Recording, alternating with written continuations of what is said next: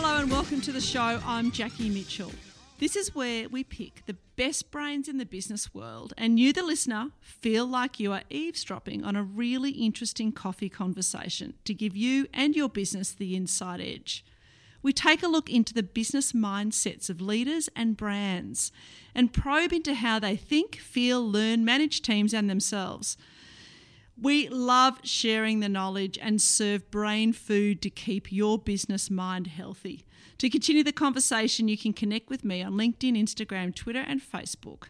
So, while our first guest settles in, orders their coffee, grab yourself one and we'll be right back after this. Welcome back. Our next guest is an expert in career development, talent management and organisational leadership. He is the co-founder of HR consulting firm Deliberate Practice, and he helps aspiring, emerging and experienced leaders to develop their everyday skill set. And he's just written his first book titled Career Conversations, How to Get the Best from Your Talent Pool. Welcome to the show, Greg Smith. Thank you very much, Jackie. Good to have you here. Your first book, congratulations. It's always quite an achievement, that first one. It is, thank you. Was the process easy, hard? What was it for you? Well, it took 2 years and I Googled how to write a book. Oh, really? Oddly enough, it said expected to take 2 years, and from the day I started writing it to the day it was published was exactly 2 years. So it was a thoroughly enjoyable experience. Oh, that's good. Did you have some guidance? Did you get some mentor or some advice along the way? Not really. I just, as I said, looked at what was available on the internet on how to write a book, and I had this idea for this particular book gestating for quite some time before I put pen to paper. But no, largely just got on with doing it, which was pretty much what the advice was that I was given. Okay. Outline and start writing. Okay. Yeah. Did you have a process? Like, did you say, right, I'm going to write for 30 minutes every day, or did you go for 3-hour blocks? Yeah, I tried to do a word count every day, but there were some days that I didn't make it at all, and other days where the words just flowed. But I'd have to say also my publisher, John Wiley, was just terrific in guiding me, particularly with the finished work, through to making sure that it was actually achieving my objectives and structurally was correct, and of course the expression. So, but I can't speak enough for John Wiley and the whole team there in terms of helping me. Yeah, well, they're consistently good, so I think you've chosen well there. Now, yeah. I enjoyed it very much. I found it really easy to read, and there was a couple of elements there in it that I found particularly attractive. And one, it was chapter 3, "Fit your own mask first," and you use an Oscar Wilde quote, which I do like. This one: "Be yourself, everyone else is taken." So, can you just tell us a little bit about what you mean by "fit your own mask first"? Sure. Well, like with any leadership activity, there's a lot that's spoken about being comfortable in your own skin to be a great leader. And that's so true for being a career coaching leader. So to be able to help other people and help them with their own self-awareness, it's you really need to be pretty in touch with your own capabilities and attributes and values, and in that way then you can help others do that. So that's why I had that idea of fit your own mask first, before you start trying to help other people. Yeah, and I think that's somehow overlooked a lot. Have you had is that your experience? Yeah, surprisingly, the work that I've been involved in with very, very senior leaders who find starting from that position of actually having a good look at their own capabilities and attributes and competencies and values, that they find it quite a cathartic experience and thinking, gee, I've often had it said, again, by senior leaders, how enlightening they've found it and they wish they'd done it a number of years earlier. Yeah, I think that's really key. And you talk about listening, and there was one heading that you had that really took my attention, and I loved it. It was "Persuade with your ears." I had never heard that before, and I thought that was wonderful. So tell us a little bit what you meant by that. Well, I think if listening is one of those skills that you never stop learning to develop, and that's why I don't like attaching a rating to it in terms of how good is your listening skills, because I think if wherever you rate yourself, if you said rated yourself 4 out of 5, you think, well, I'm nearly as good as I can be. But I'm not a fan of that, because I don't think you ever should stop developing that skill. It should be a lifelong journey, no matter how good you are now. I think if there was something that you could take away from even today's conversation, Jackie, it would be just that. Really focus on developing your listening skills. And I've got a saying that you don't know the question you've asked till you've actually heard the answer to it. And I think that's so true. And I think if you can have your radar up and listen with more than your ears, so watching for people's animation and their body language and their tone of voice, etc., are all important signals in terms of what they may be trying to convey to you more than the actual words they use. Yeah, that's a great insight. The other area, and I suppose I had a personal interest in this, or a professional interest, was about what's your personal brand. So just tell us a little bit about how important a personal brand is, not so much for an entrepreneur, but an employee. So why is it important for an employee to have a personal brand? Well, it's really, really quite critical, and the reality is everyone's got a personal brand. They may not even know they may not know that, but they actually do have a personal brand. And so it's a way of expressing what you stand for, and that goes right to your values, most importantly. And the applications for it nowadays is particularly in social media, like LinkedIn, for instance, as a professional network. It's really critical that you manage your own brand and make sure that the perceptions are matching reality. And the best way to do that is to take charge of it yourself and not let others craft it for you, but actually craft your own brand, because it's going to effectively be what you stand for, and that will impact on what potential employers may see in you, or perhaps potential clients of your business may see in you. So it's a really, really critical aspect to develop and cultivate. And we're very familiar with product brands, but when it comes to our own personal brands, we don't pay, or sometimes we don't pay as much attention to it as we should. Yeah, default or design. People will come up with that either way. So design's always going to be the preferable route, I'd say. And also with employees, if you're looking at if you're ambitious within an organisation, or just wanting to get noticed, or wanting to sort of get out there, sometimes your own perception of yourself can be quite different from how others see you. So how would you advise an employee to get feedback from how other people perceive you? Well, there's some really, really standard ways of doing that. If you're a leader now, you've probably had a 360 done, or maybe you haven't, but that's a great place to start, having a 360-degree survey conducted. And, your organisation may routinely do that already, but if they don't, I'd perhaps suggest doing that. Is a great way to do that. And also just talking to other people, just ask them, what are your perceptions? And looking at what people write about you and what they post on social media, for instance, are other valuable sources. But in a leadership context, certainly a 360-degree feedback survey is a great way to get some very direct and objective feedback.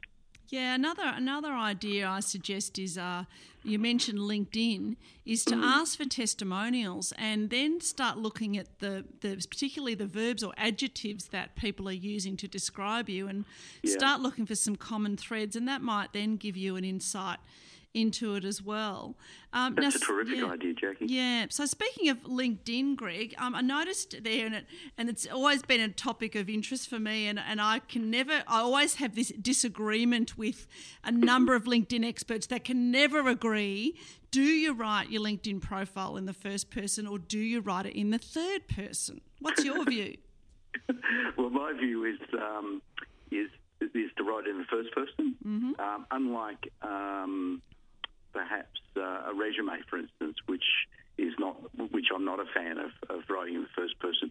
But in a LinkedIn profile is really, really important, And it's a way of you actually expressing or letting the readers know what you're really all about and letting them get to know you a little bit. So a resume is more of a statement about your capabilities and where you're targeting your career and what have you. And a LinkedIn profile is that as well, but it's actually, I think it's an opportunity to be far more personal about what you believe in and well, I put in my LinkedIn profile that careers and leadership fascinate me, for instance, and I probably wouldn't write that in a resume, for instance, where I'm talking more to capability. But I would definitely, my preference is first person, and write in a way that readers can actually get to know you as a person. Yeah, I might need to go back and revisit because I had it in first person, then LinkedIn experts said, you've got to write in third person, Jackie. So I did that. I might need to go back and revisit. But I think that's the message there, is not just to write it and leave it, is to keep it up to date and revisit it, refresh it. Yeah, I think some people make the mistake of just somehow doing a cut and paste from their resume into their LinkedIn profile, which I definitely wouldn't recommend. No. So coming back to your point about personal branding, it's a really powerful way to personally brand yourself. And perhaps have a look at my LinkedIn profile, and you'll get a bit of an idea of what I think about it. But it's a really powerful branding tool. Now, part of your book, you mentioned I'm a big fan of his work, Malcolm Gladwell, and you mentioned his work on the tipping point. Just quickly tell us about that. Yeah, well, I really, Tipping Point was written a number of years ago now, but I think it's still really current. It's often quoted. You'll hear it being quoted in all sorts of different forums now, as the so-called tipping point. But it was coined by Malcolm Gladwell, and he spoke about it in his book of the same name as a way, at the point at which something becomes an epidemic. And he spoke about it in terms of health epidemics or in terms of or fads that took off. For instance, he gave an example of hush puppies, which many of your listeners may not even remember, but they were down to apparently their last 30,000 pairs. And a small cult group in Greenwich Village happened to adopt them, and suddenly the whole brand took off again globally. And and he picked up on these themes and patterns that would occur and reach this so-called tipping point where it would really accelerate. And in an organisational context, I'd often think about it as a way to get a ripple through an organisation. So particularly in a low energy way, of getting the ripple through the organisation of what you're trying to develop, and therefore hit that so-called tipping point. He also spoke about the rule of 150, where he said it was really hard to manage organisations over 150 people before you had to start putting managers in who would then filter the information from the organisation. So, and he spoke about a private organisation that built factories within close proximity to each other, with only 150 car spaces. And when the owner of the factory was asked, well, how do you know when it's time to build a new factory? He'd say, well, when people stop parking on the grass, when they start parking on the grass. But it's a terrific. I think it's about 200 pages, and nowhere there he talks about systems theory, but that's effectively what it's all about. Yeah, he's got another, Blink. Have you read Blink? Yes, I have, yeah. Terrific book. Yeah, it's great. All his work is really great. But highly recommended. The Tipping Point, despite its age, I would highly recommend your readers. It's an enjoyable read, even if you've got no interest in the subject at all. Yeah. It's just an enjoyable couple of hundred pages. Well, it's a bit like Dale Carnegie's book, How to Win Friends and Influence People. That's still relevant. It's probably more relevant than when he wrote it. So yes, indeed. It's all interesting stuff. And your book, we better get back to your book, Career Conversations, Greg Smith, How to Get the Best from Your Talent Pool. Really enjoyed it. Those that want to find out a bit more about you and find where to get the book, they can find you at deliberatepractice.com.au, and I believe that you hang around on Twitter and also, of course, your LinkedIn. You've got to look at your LinkedIn page. Exactly. Tremendous. Thank you, Greg Smith, for your time today. Thanks so much, Jackie. Thank you. I hope you're enjoying eavesdropping on these interesting conversations. We'll be right back after this. Welcome back to Taking Care of Business. Our next guest is a transformational coach, leadership development for organisational culture, an executive change manager and author. He is director of Corporate Alchemy. Welcome, Peter Shields. Hello, welcome. Oh, thank you, Jackie. Thank you. Welcome to me too. That's very nice of you. Thank you. Now, I have been reading your book, and I'm going to start straight off the bat. It's called Leadership Alchemy, and I like the fact that it's like the brand connection with your business, Corporate Alchemy. So tell us a little bit about Corporate Alchemy before we start talking about your book. So I work as your intro suggested, helping leaders understand their own beliefs and assumptions and transforming them to something more effective for individual and then extend it to the collective leadership so businesses can nail their purpose and vision. So how do you define transformational leadership? Yeah, it's an interesting thing. Most of us are set up to be good at leadership or good at management, and I do love that old leadership book, Good to Great, and the author there, Jim Collins, identified the difference. So I sort of help leaders identify what do they see as great leadership and allow them to set the transformational agenda based on their perspective. I've learned over the years that the ego is a really resistant and powerfully resourced defense mechanism. So now I help them and their team identify what is great leadership and then assist them to transform from where they are to where they say they want to be. Yes, I noticed in reading your book, and I'm halfway through, and I'm absolutely hooked. And I read a lot of business books. I try to also read some fiction to balance out my creative and my brain, just to give it a bit of a rest. But I do get sent a lot of business books. And sadly, I get a bit upset when it's sort of the same thing over and over and over again. And so I'm always looking for that little bit different, some different thinking, some real thought leadership. And then I came across your book, and I must admit it sat there on the shelf for a while because it's quite thick. It's got 400 pages, and most sort of business books are about, 100, 200 or something like that, or less, with lots of pictures. And I've had a quick flick through your book, and there's no pictures in there. There's no flow charts. There's no matrix.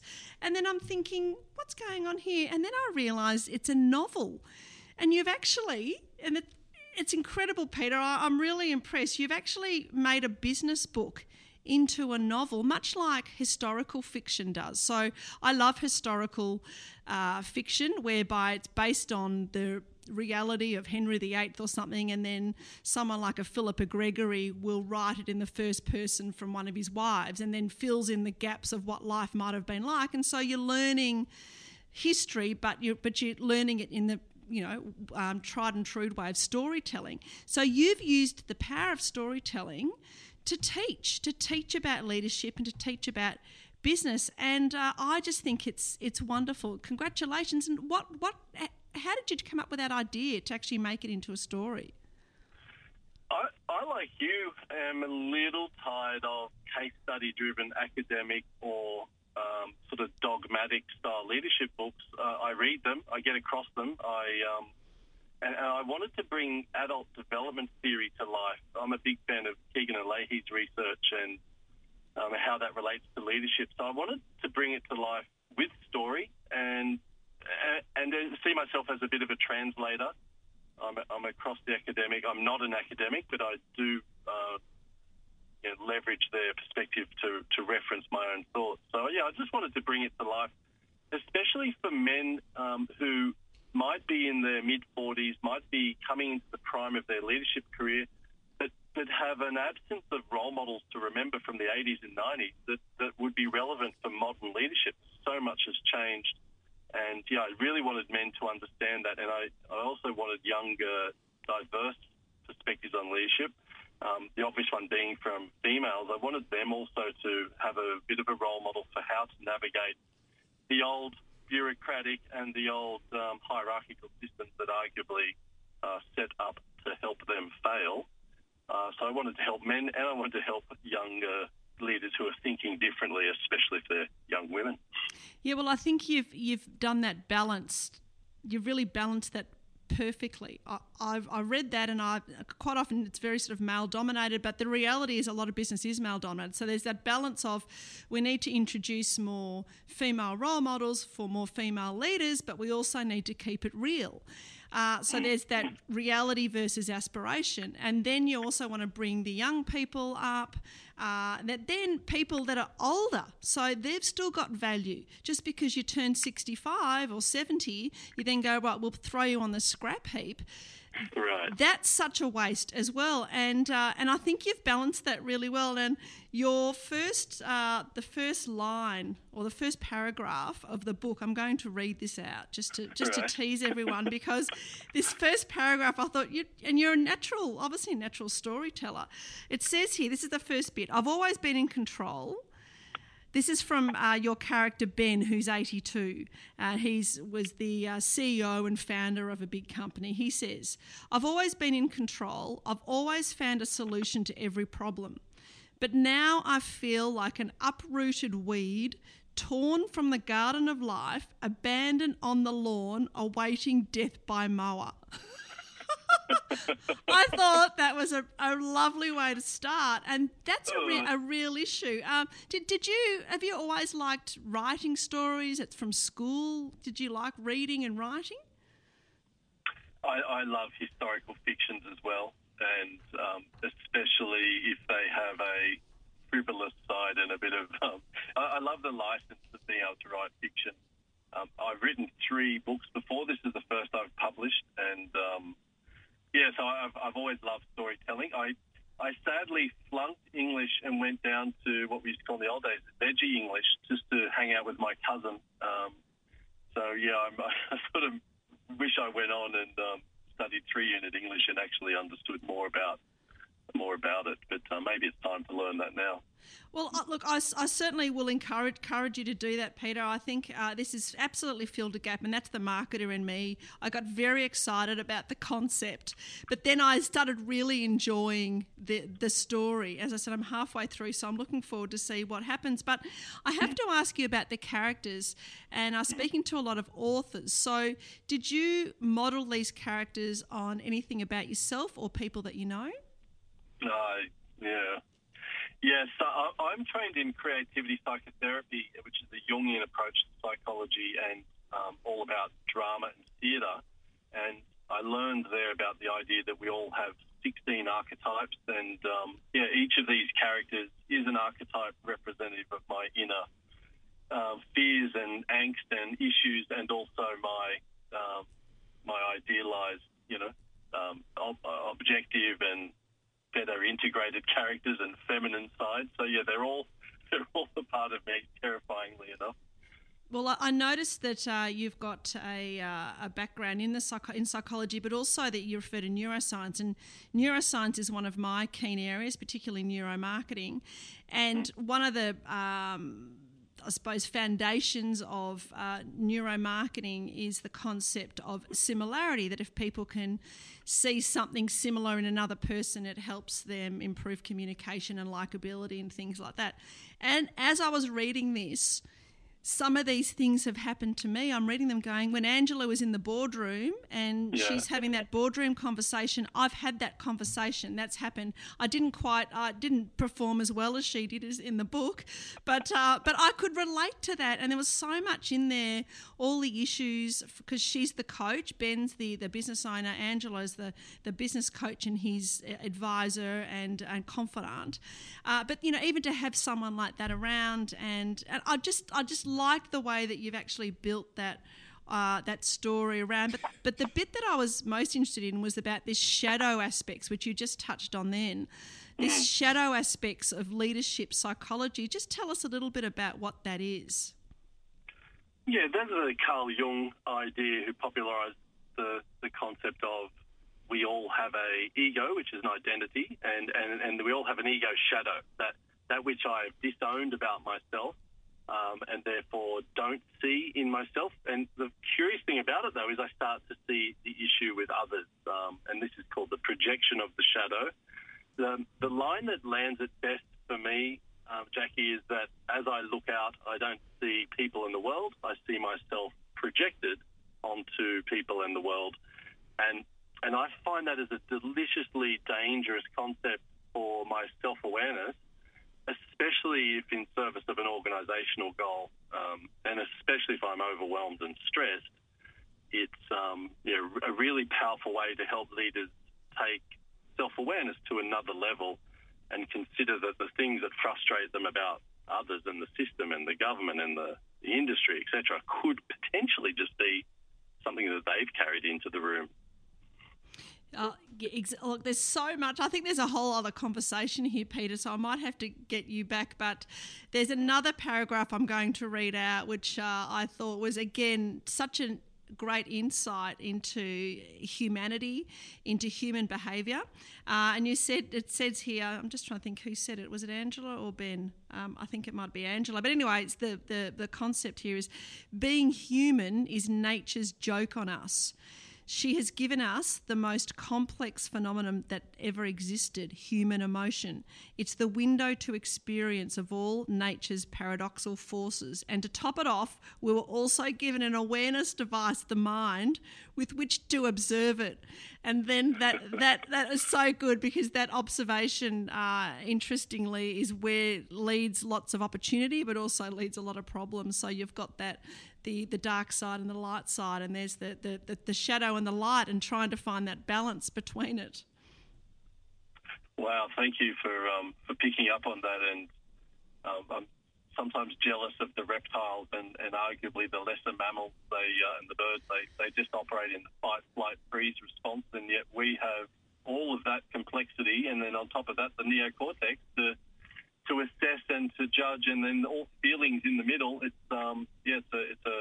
a wonderful burden to be alive with. And now with the internet and the social media, we've got access to everything everyone else is doing and thinking and aware of. It's I find it really humbling to slow down and see and experience that. Yeah, that's a good point. It's funny you talk about the jealous animals. I look at my dogs all the time and think I want to come back as them. I want to be one of my dogs. And to be a dog, yeah. Oh, to be a lap dog. Yes. I mean, just that whole, how excited they get when they get their meals every day. And I must admit, it grounds me a little bit when I'm feeling overwhelmed or stressed.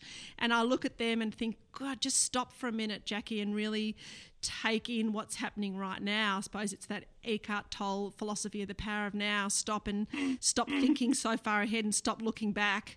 But look, it's a constant struggle. But I think we're getting better at it with people like you around, these books being written, social media, if there's some good messaging going out there, and also the latest evidence-based findings in neuroscience. They're finding more about the brain now than they've ever had. So hopefully that will lead us to greater growth and not greater destruction. Right, yes, there's so many amazing positive things happening, and curiously, and it's been history holds this as evidence that the media and likes to leverage all the negative, but boy, there's so many wonderful things going on, even though governments might be trying to hang on to the old ways. Industry, creative leaders, young leaders, social media is helping. Yeah, it's a really exciting time. Yeah, it is. It's very challenging. Well, Peter Shields, it's been a delight talking to you. Congratulations on your book, The Leadership Alchemy. I'm assuming it's available where you can buy books. It is, and your bookstore, if it doesn't have it, they can order it, and you can buy it online as well. Excellent. And if people want to find out a bit more about you, they can connect with you on which platforms? LinkedIn. I'm not really into the Facebook thing right now, but LinkedIn definitely I'm available. But also my website is an easy way to connect with me and have conversations. Okay, your website is www.corporatealchemy.com.au. And that's alchemy, ALCHEMY. corporatealchemy.com.au. Peter Shields, thank you very much for your valuable time today. Really enjoyed it. And thank you for being part of Taking Care of Business.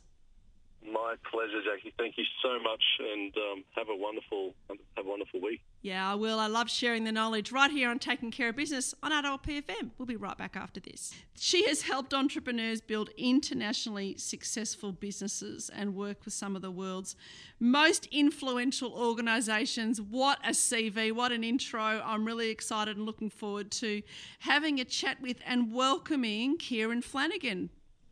Hi, Jackie. Thanks for having me. Good to have you here. Now, I have to ask the first question that you're involved with, the successful new product launch in Australian history. What was that? I know it's very mysterious, isn't it? It Without is. telling you what it was. I know. It was Coke Zero. It was Coke Zero, right. Yes, most successful new product launch in Australian history. They sold their annual projection within, I think, 2 or 3 months. And it had actually failed in the US and in Canada prior to launching in Australia, and they almost didn't launch it here. It was such a dismal failure in the other countries. So we were third to go, and luckily enough, we did something completely different to the other countries. And anyway, it launched here and was very successful, and they then took that strategy back around the world to launch in the other countries successfully. So what did you do differently? Do you know what? It's quite a lot of things. Initially, the American market had essentially made it a bit of a Diet Coke, so it still had quite a female target, and we went for a male target. The can was black here, the can was white in other markets. So it was very different. It was aimed at men. It had a very different tone to Diet Coke. So that's what made it successful, taking a very masculine approach and saying men want to have a no sugar drink as well. Even though women can drink it too, of course, but men tend to not drink a product aimed at women, whereas women are quite happy to drink a product aimed at men. Right, and having to work with a iconic brand like Coca-Cola, you know, when in brand and advertising world, it's always one of the sort of top 3 brands that, particularly as you're starting out, I hope I get to work for a Coca-Cola. What was it like working from a brand perspective and having them as a client? Look, you know, we had the privilege of working with them for 10, 15 years. We worked for them for a really long time on many of their launches and brands. And you know, what's amazing, I think, about Coke as a business is they retain a level of ambition that you might think would disappear over time. So, you know, there was never a thought that you could grow more or do more or build deeper connections with customers. They were always looking to improve, and I think that is an extraordinary lesson for businesses big and small, is even the largest businesses on the planet don't stop looking for growth and looking for how they could do better. Yeah. We might just stop there for a minute. Was that car noisy? No, it was the mobile phone connection dropped out. Oh. Yeah, it sort of went moved in and out, yeah. So I'm just checking. Coca-Cola for 10 to 15 years, I can't remember exactly, and it was just an absolute privilege. And I think one of the most amazing things about working with a company like Coke is that no matter their scale, is that they were always incredibly ambitious. They were always looking at how can we do something better, how can we improve what we offer, how can we connect better with our customers. And I think every day you show up to work with them and be looking to answer those questions. They're always looking for growth and improvement. And I think that's a really good lesson. It doesn't matter how big or small our businesses are, we should always be looking to do stuff better. I think that probably for me was one of the best things about working with them. Yeah, success leaves clues, doesn't it? And that's certainly one that anyone listening now, from an entrepreneur, small business owner, working corporately, can certainly take out of it. And that's great. Thanks for sharing that story. I knew there was going to be a good story, Kieran, behind that. Thank you for sharing that. Now, our next bit of the story is that you have written a book called Forever Skills, the 12 skills to future-proof yourself, your team and your kids. And you've done that with Dan Gregory. And anyone listening, and a lot of our listeners are great fans of the Gruen Transfer, and they will know Dan Gregory from the Gruen Transfer. How did you and Dan co-author this? So did you work together? Yes, we're business partners. We have a business together, and we've worked together for just over 25 years now. Wow. Yeah, I know, really long partnership. Brilliant. So he said he will have to have me killed if I ever try to leave that work partnership. We're not married because I know too much. I love that. So is this your first not book? Not literally have me killed, but, I know, figuratively, yeah. So is this your first book? No, this is our third book. But, right. So we co-author most of our stuff together, and which I think is really nice to have, again, a partnership model to make sure the thinking is rigorous. And we interviewed a lot of people for this book. So sometimes I feel a bit bad because there's a whole lot of collective wisdom in there. So our names go on the cover, but there's an awful lot of clever people's knowledge and wisdom in that book. Yeah, well, I was pleased to see some research-based. How many people did you interview? How many hundreds? Oh, gosh, hundreds. Hundreds. So some, in different ways. Sometimes it was audience polls and questions given to, 500 people at a time, surveys. Some of it was, face-to-face interviews we've been doing for years. Some of them we didn't, we had stories that we'd gathered from conversations from the past decade or so, really, that it's all melded together into this book.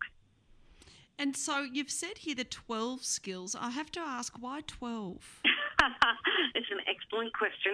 Look, to be honest, there could be more than 12, but for the ability for people to hold and transmit and learn from them, 12 is a good number for human beings. It's empirical. We're used to operating in 12, so we decided to limit ourselves to 12. But look, people will find the concept of forever skills, they will be able to look and see more in their own world, and some of them we've collapsed into others, if that makes sense. Yeah, it does. But otherwise, we could have gone forever. Yeah, I know. And then you probably put people off completely because it would just be too overwhelming. But I do like the fact that you've combined future-proof yourself, your team, and your kids. And I like the fact that you've combined work and home together, this sort of balanced, it should be blended now. It needs to be, which is always one of my things about, it's all about blended workplace, family life, work life, social life. It's all your life. It's one life and about sort of blending it all together. So was that the sort of premise of including the home life in that? Well, yeah, for us, we think that work-life divide is an artificial divide that potentially served us once upon a time. But as our digital devices and our home lives come together, I agree that we blend them. And we, the book's got an unusual, frame in it, and we speak a lot to people in companies, but their parents. So a lot of the conversations are about the business or the small business or the large big corporate business, but it's also about education and their children. And the conversations are the same. What are we going to do? We're in panic. We're facing this tsunami of change. We're afraid. We're reacting really quickly. And we just wanted to put a book into the marketplace and more importantly, an idea into people's heads that change isn't as singular as most people see it. So most people take a very myopic view of change. We obsess about what's changing, and in the book we share a model that we use all the time with people that makes change easier, which is a 3-prong model. So what's changing, what needs changing, where you proactively change things. Entrepreneurs spend a lot of time there. And what's unchanging. And the book's really focused on what's the unchanging stuff, what won't go away. We can't completely control change, but we can certainly look at it from those 3 facets. And when we see it in its entirety, we take the panic out of it and make better decisions. Yeah, I like that. Focus on the things that won't change within us. I think that's a really, really useful element in that whole book. I enjoyed that very much. Kieran, what do you think as we sort of work into the future from a business perspective as well? What are some of the key human skills that we'll need to develop or at least focus a bit more attention on? Look, as we like to say, if you can replicate it, we'll automate it. So the things that aren't easily replicable, that take individual response and individual judgment. So if they're not cookie-cutter things, so things like communication will be always important. It always has been important. So can you relate to people? Can you understand them? Empathy is always going to be important. Building teams, being able to transfer information clearly, quickly, easily, so people can understand it, and creativity skills. So how do you problem solve? How do you come up with a new way of doing things? How do you have an insight to, how do you make that data meaningful? So again, we can capture data en masse, but we can't necessarily interpret it and make it useful. Data without meaning is, just numbers, really. It's sort of the interpretation that makes it useful. So that will be really important. And then, it's always still going to be, can you look after yourself? Can you get stuff done? Can you make things happen? Can you get out of bed in the morning and go and achieve something? Or you get, sucked into your Candy Crush app on your phone? That's still, those distinctions will still be really important, and we think we're going to need more of them, if anything, because you won't be able to just show up to work and input some data and do a really repetitive job. You'll have to do more than that. Yeah. Now, I did notice when I was doing a little LinkedIn stalking in preparation for today's interview that there's you're involved with something called the Impossible Institute. And you, with your background, of course, I'm hooked. You've got me. Can you tell me a little bit more about what the Impossible Institute is? Well, it's a training and development company. So we help organisations, big and small, learn to think differently, to do change differently, and, to just change what's possible for themselves, their company.